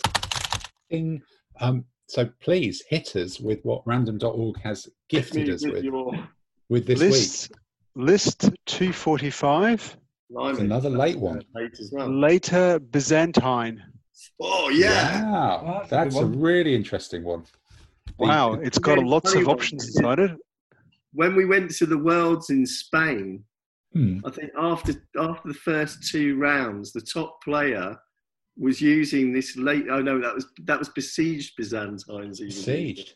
Wow. And everybody was sitting there going, "What? How the hell did you know about that?" Well, 2 years ago at Warfare, Clive was using later Byzantine, and he was either first or second at the end of Saturday, and he came up against Inaki on the Sunday morning, and Inaki won by 1 point. That's right. And that's how close Clive's later Byzantine was to being on the podium and getting near the winning. So next week then, because it must be my turn, and I think that also means it must be Tamsin's turn as well. It'll be a Tamsin versus Tim later Byzantine, list 245, to see whether it's Trebizond, Paleological, if that's the word, the Empire of Nicosia, the Despot of Morea, the Despot of Epirus. There's all sorts of funky options there. Paleologian. So will this be a TT simulator? It could, possibly, yes. I'm sure these armies exist. Maybe we'll conjure up these lists on TTS, and some of us can have a game as well. What, you mean I've got to download TTS then? No. We'll find a way around it. But look, that's what we'll be looking at. Tamsin and Tim. Yeah, 245. That's what we're doing next week. Right. Well, with that, that's a fitting point at which to lurch into, a questionable army with a list that throws up lots of questions, and then I think it is time for the French questions, which heralds Andy's quiz. Comment les voir? Question. Le trou est sans fond. Question. La légende le dit. Question. Elle dit aussi. Question. C'est une maladie. Question. Fire away. Hit us with your quiztastic answers from last week and your quiztastic questions from this week. Right. Well, last week's quiz was about maids of honor. and I asked you questions about 3 ladies. The first one was, this lady was appointed as warrant officer by General George Washington after the Battle of Monmouth Courthouse in 1777, where she reportedly served as a crew member on an American artillery gun after her husband was incapacitated. During the battle, a cannonball passed between her legs, removing the lower part of her skirt, to which she observed, that could have been worse. Anyone know who she is? It's Molly something? Yeah, Molly Pitcher. Her Molly real name Pitcher. was Mary Hayes, but she was known as Molly Pitcher. Okay. Question 2. Armed with a pitchfork, this Welsh lady led a group of women who captured 12 drunk French soldiers who were part of the force which invaded Fishguard in 1797. I haven't got a clue. Not a Scooby. I know this one. I'm Oh. trying to remember her name. Come on, help. Gemma Farr. Jemima Nicholas. Pretty close. I'll give you half points for a Gemma for Jemima. Yeah, very good. Yes. Yep. Okay. Right. The third one is, this Jewish widow became matron of the Chimborazo Military Hospital in Richmond, Virginia, during the American Civil War, and improved the recovery rate of patients by putting chicken soup on the menu. Right. Okay. Not a clue. Penicillin. Not a Scooby. Her name was Phoebe Yates Pember. Phoebe Yates Pember. That's a good double-barreled American Civil War name. Definitely. Did she have a massive beard? That was a big thing of the American Civil War as well, wasn't it? No. No. I think only after a very long shift, probably. But Right. Okay then. Good. Question, comment les voir? Question, le trou est sans fond? Question, la légende le dit? Question, elle dit aussi? Question, c'est une maladie? Question. So okay then. Hit us with this week's questions. Right. So this week's theme is called Missing Bits. Right. So question 1. Before Robert the Bruce died in 1329 and was buried at Dunfermline, he directed that his heart should be taken on crusade to Jerusalem before being brought back to be buried at Melrose Abbey.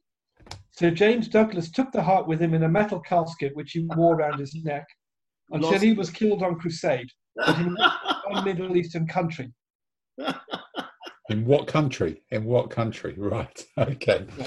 Right. Question 2. On the 30th of April every year, the French Foreign Legion parades past the wooden hand of Commandant d'Anjou of the 1st Battalion of the Legion, the commander of a force of 65 legionnaires who in 1863 resisted a force of 2,000 to 3,000 enemies until the legionnaires were reduced to 3 in number. And what's the name of that battle? Okay. French Foreign Legion always being wiped out, and we've got a wooden hand. So in terms of body parts, I'm quaking in fear at what the final question will be. But hit us with it, Andy. Hit us with it. Right. Despite losing an eye in aerial combat in 1942, the top surviving Japanese fighter ace took to the skies again as a combat pilot in 1944. Over Iwo Jima, he took off in a Zero during an American carrier raid to join up with a squadron of Zeros, only to discover too late they were American Hellcats and outnumbered him 15-1.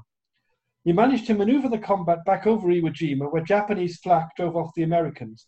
His plane had not been hit even once during the air battle. What was his pilot's name? Okay, it's a good story. It's a very good story. We will find out what his name is next week. Question, comment les voir? Question, le trou est sans fond? Question, la légende le dit? Question, elle dit aussi? Question, c'est une maladie? Question. Oh, French disco. Can't argue with it, can you really? Yes, 2 weeks away, and I feel like I've been missing it. But always glad to hear that coming back. So, look, as we get into the real end zone of this, then another quick rush round the group of 6, the gang of 6 here, to ask what's on the painting table for next week. So, Tamsin, I think you've already teased us with some stories of extra terrain, but there must be a point at which you've got more buildings than the actual mega city one, even if they're all made out of MDF. Are you getting to that point soon? What's on the pile for this week for you? This week, scattered terrain. Probably another building, and hopefully some figures. Figures? What kind of figures? Some metal figures, i.e. cobblestone castings from Future Wars range. I've got a new news reporter team and some troopers. Good. That will be something good for us to see then. Fantastic. And running around the screen, Peter, I can't ask you about Austrians and I can't ask you about badger hair anymore. What do we talk about now? Yeah, Tell well, us. the hair's cut, so it's looking dashing again. Yeah.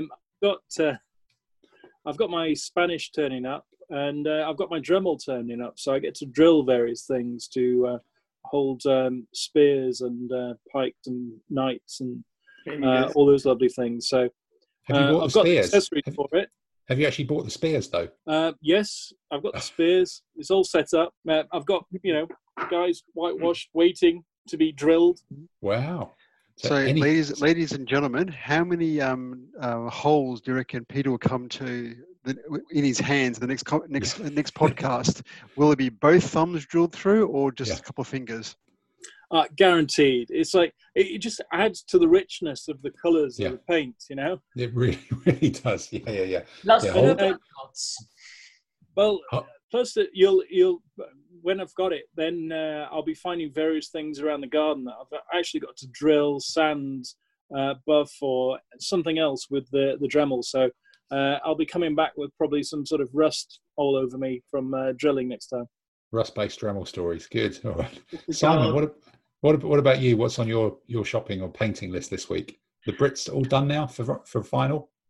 The Brits? The ancient British. The colourful ancient British. Yes. So the ancient British are now done. So I've just got to finish their basing, but that doesn't count. So if we get some decent weather, I'm going to be base coating my 6mm British moderns. So going from ancient British to modern British. Yeah. I've stripped all those tanks and they're ready to be repainted. And I've actually finally made a move on my 30 years war Swedish for ADLGR. So I'm just painting up all the yellow coats to make some of the big, scary yellow brigades, the big salvo units, the ones who are quite iconic. What's going to be your guns? What's going to be your base colour for the modern Brits then? Is there are you painting straight onto the tanks with the final colour, or what have you got a plan for those? It's going to be base coat grey, because that's the primer I could find, and then it'll be brown and different desert colours that way, because I've done the tanks in a deserty brown style of colour, and then with camouflage on top of that, because we've all done European tanks, and they get a bit boring. It's like green, dark green. Yeah. So the desert gives you a few more options, because I've got my Marines at a more mariney colour, and the English are more a brown colour. So it's quite different, quite visual to see. They're the Americans, they're the British, and whoever else. So the Charlie and the Abrams will stand out from even from tabletop distances, just because they're colour coded. Excellent. Yep. All right. Shouldn't you be doing them in a sort of toothbrush tube colour? You get a tube because they've got the toothbrush aerial, so sort of a toothpaste colour. Well, you do need to keep your teeth clean. I do acknowledge that, but I don't see Colgate White being quite helpful in the desert. It's not quite going to cut it. Unless it's for UN peacekeepers. Yes. True. And I have done some markers with UN peacekeepers. So just because you can. Just because you can. No, that's true. Andy, what about you? What's on the list this week? You've got you were telling it's Thracians, is it? No. The Thracians are somewhere down there. I'm finishing off the Breton cavalry, and then I think I'm going to go straight to the Carthaginian elephants. Right. So I've got them for warfare if I do decide to do Carthaginians, and then I shall consider. But having found much more stuff to paint, then I should probably have to backfill on some of that stuff. I found my War Master fantasy armies, and I'm going to have a go if I think of it, if I can get round to it, of seeing how that works for ADLG, but with the fantasy armies. And then I've got 2 painted, and I've got 2 paint. If I ever get round to that. Okay, and then Mr. Saunders, you've suddenly started an epic amount of far too many blokes with round shields and axes, is it? War band with Angon and with Francisca. Yeah, So that's the full set. the debate is, do I mean, it's... Is the debate, do you paint the lot or try and flog some to me? I think I debate whether I put... there's too many variations. I prefer them to be a bit more... It's an enigma. Yeah. I don't know how to base them. I mean, they look very warbandy, but then they just look like a bit of a mess, really. Yeah, That's half the fun of warband. They're impetuous. They're supposed to be they're supposed to be charging forward. Yeah, arms flailing. they just end up looking like a mess. You're being too logical. Passion. I don't know. I think putting, buying into the idea that you can fit 6 or 7 on the base and getting them more of a clump is actually not a bad thing. Once you get 8, they are definitely in 2 ranks, and they look like ranked up figures that are irregular. But I think maybe try 6s and 7s and just get them a bit more. I like the warband effect, and what I like to do is put 2 at the back and 5 in a sort of semicircle in front of them. Yeah, make it look warbandy. So, but there's so many variation of figures, because I've got the Francesca, which is a throwing axe, and the Angon, which is a throwing spear. I'm starting to sort of look at doing one base with more static, relaxed figures, and another base with more active figures. So what they do a bag of figures with lattes and small cakes and things. There's an enormous amount of variation. There's guys running forward and that. I mean, I don't know. They just don't look right, but I'll work on it. I've got plenty of toys to paint. Yeah. And get it right in the end. Also, if you mess up 1 or 2 of them, it's no big deal because you got so many. Exactly. Yeah. It's just a matter of, getting the figures in the right combination on the bases. Yeah, because you could use the warband with the throwing croissants and the double-handed baguette. You could use them as the elite ones. So that tends to give you that visual option of the more vibrant ones. But Dave, are you making full use of your wet palette to be able to go back and forth with different colours? Wet palettes. I've given up on the wet palette. It's just too much mess, was it? I don't know. You're not supposed to dip it up on you. Yeah. There's too much going on at the moment. Between the warbands mixtures, the rugby shirt or not to rugby shirt. Yeah. Because if you do too many rugby shirts, they start looking bloody ridiculous. Especially if you do yellow with light blue, that just doesn't work at all. You've got to do a dark yellow with a dark red. Right. Or, these combinations. Make it look like Dennis the Menace. But the idea was the wet palette would have the ability to do all these different combinations of warband. You'd have all these various paints to mix on the palette, but just doesn't work. I'm sure that's what after 24 bases, the last 4 bases will be fantastic and done by wet palettes and all have rugby shirts. Yeah, but that's about 6 months' time. But getting to that's kind of tricky. Okay, well, I think I've just got back to find that I've received through the post another Malifaux figure after painting those 6 or 8 the other week, and of Dr. Alexei Sokolov, who is an alternative sculpt for Joss, who's got a cybernetic arm and hits people very hard. This is something that I've been waiting to come in the post for almost a year, I think, but he's finally arrived. So I've got 132mm figure to do, and then I've got that real debate do I go for the Black Seas ships and try and do them for a break, or do I look and say, actually, we're now getting into middle of July, and I probably should crack on with the 28mm Arabs, because they're going to need a lot of making before I can actually undercoat them and all the rest of it. And then once they get undercoated, it's kind of a big sprayy, dryy army, and it will be September, October before we notice it. And if I start with some funny little ships, they're probably easier to do in the dark, possibly. And then I can kind of toy with the idea of buying some card markers and things. I think the other thing is obviously when and if and how gaming starts. I think there's tentative moves at at Central London to get back to having 4 or 5 tables in the pub in a socially distanced way, which I think we've looked at and realised that if we just stick with 5 tables, we can keep them all the best part of 2 meters apart. And if people play with face masks and only interact with the person that they're playing, it's probably possible to do it legally. There's some kind of sort of weird rules around social clubs and gatherings, which mean you kind of would need to sort of to live with the rules. You'd probably need to pre-arrange your game, arrive and just talk to the person that you're playing against, and then leave without chatting to other people. Because I think when you go to a pub, you're supposed to not chat to other groups of people, even if you know them.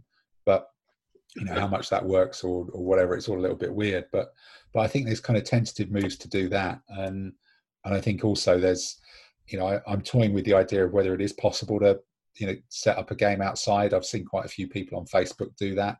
And maybe, you know, maybe if this weekend's a decent one, that's a possibility before it gets too dark in the evenings, because we've already gone past the longest day, and try and maybe do that over the weekend as well at some point. But I think, you know, my big thing is one of the upsides of spending a week of doing DIY down in Devon, other than learning some new, you know, 6-inch paintbrush techniques, was I managed to break the handle of a fairly new broom that we got for outside, which finally means I now have a broom head with the plastic bristles of the right size that you can snip down for pikes. So that that kind of half-hearted plastic thing that I did a few weeks ago with the Swiss that never quite worked, and everybody goes, buy a broom, buy a broom, buy a broom. And you think, I know buying a broom makes sense. It only costs like £8, but it's a really weird thing to do, and I'm not going to do it because it's just strange. I've now done that by accident. So I now own. Well done. Oh, that was by accident, was it? It was exactly by accident. It's a complete accident. Yeah, but Tim, what you could have done is even with an unbroken broom, you could just snip 1 or 2 bristles off and stick them on the Swiss to see if it works. No, I've just gone for the whole broom head. I'm going to, you know, the whole thing. So I've now got a broom head, so I can start doing that, which is another reason to do the 28mm Arabs as well, because I think it could work quite well for them. Does that mean you've also got to do a Highland army as well? A Highland with the brooms? Is that, am I missing something? You know, because they have a lot of mediocre pike, don't they? They do, but I've already got sort of that Scots army anyway, with those museum figures where there's only about 2 or 3 poses, but they look like there's a lot more of them. And I think I saw somebody on again Facebook had painted up this week. So I think the broom may well. You had a game with that in a competition once, and they seem like you had shitloads of these things. Yeah, Simon did very well. Simon won all your games with that Scots army, didn't you? Yeah, thrashed everybody. 5-0, 5-0. It was epic, wasn't it? But so I think, you know, that probably is tipping me towards starting the Arabs, and that does also allow me to use the sprue cutting tool as well, which is a massive win. Well, you didn't say you had a sprue cutting tool, so it's always a choice of shiny, something sharp that can cut fingers off. Yeah. You've got to go with that. You know, there's a Dremel attachment for that. There's a Dremel attachment for sprue cutting. Although, again, down in Devon, I put up some fencing and wiring with sort of or some kind of wire like you would have on the edge of a ship kind of thing to do some of the fencing. So I've actually got a 2-foot-long set of bolt cutters, so which do cut like this sort of 5mm thick wire very, very easily. Yeah, it's kind of good. So, you know, if there's any trouble with these brush bristles, I've now got, you know, all the stuff to do it, as well as a normal sprue splitter. So we'll see by next week whether I'm actually, you know, high on Airfix glue smell and trying to, or missing. Have you still got all your fingers? Yeah, missing some fingers as well. So I think there may be a future discussion of which brush provides the best bristles. Best brush for the best bristles. Yes, exactly. Oh yes. Sorry, which DIY, you know, DIY cheap brush? I go for the IKEA. Outside floor brush. Good. Yeah. I'm more of a fan of the Tiger one because you can get them for £1. Yeah, that's only going to be like £2, isn't it? From Tiger. It's more a bit Scandinavian, isn't it? Yeah. Okay. I just hope that my theme of the quiz this week, missing bits, wasn't prescient for members of the group.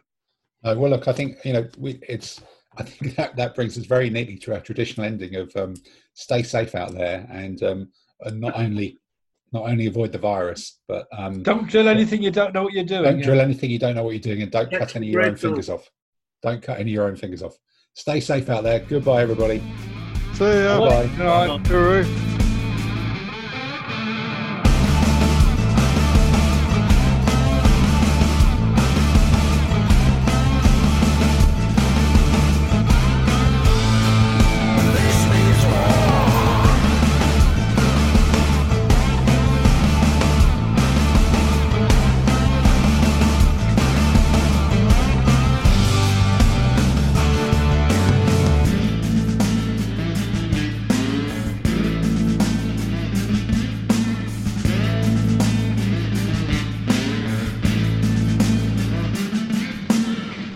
Mr. Lee Ray Mayer.